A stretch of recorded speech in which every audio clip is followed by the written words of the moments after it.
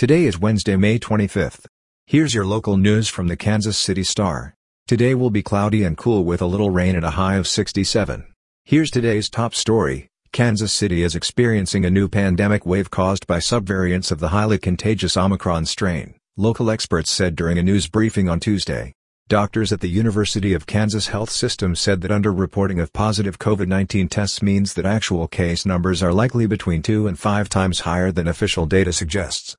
That's because community testing events, which report results to state officials and the CDC, have largely been replaced by home testing kits.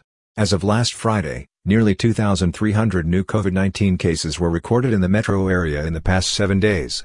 The number of new local cases has been steadily climbing for nearly 2 months. In local news, Kansas City's next police chief needs to be transparent, focused on building community trust and have a clear crime-fighting vision, according to a new report compiled by community leaders. Beginning in March, a coalition of 16 civic, faith-based and business organizations sponsored a series of 7 listening sessions throughout Kansas City to learn what qualities residents want in their next police chief. The Greater Kansas City Chamber of Commerce spearheaded the initiative. Quote, "Our analysis of the community surveys indicates that residents' strongest desires for a police chief center around community engagement and trustworthiness, perhaps even more than his or her ability to reduce rates of crime, though that is clearly still critically important to residents," the executive summary of the group's findings reads. The findings from the series of listening sessions were released Tuesday during the monthly meeting of the Kansas City Board of Police Commissioners. The police board will soon begin looking for a police chief to replace interim Chief Joseph Mabin, whom they appointed following the retirement of Rick Smith in April.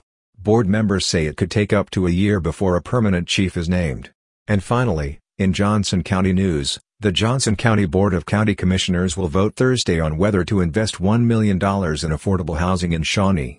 At last week's regular meeting, the board was asked by developers for $1 million of community support funds to help construct the Hedge Lane apartments in Shawnee. The project is a joint venture between Sunflower Development Group and Consolidated Housing Solutions. The apartment complex would have 144 units and be located on Hedge Lane Terrace in Shawnee. If the board approves the loan, units would likely be available to tenants by next spring or summer, Jay Leipzig, Director of Planning, Housing and Community Development for Johnson County told the Star. The apartments would be designated as workforce housing, meaning those who make less than 60% of the area's median family income would qualify. You're listening to stories from the Kansas City Star. Find us at kansascity.com to read more about these stories and others.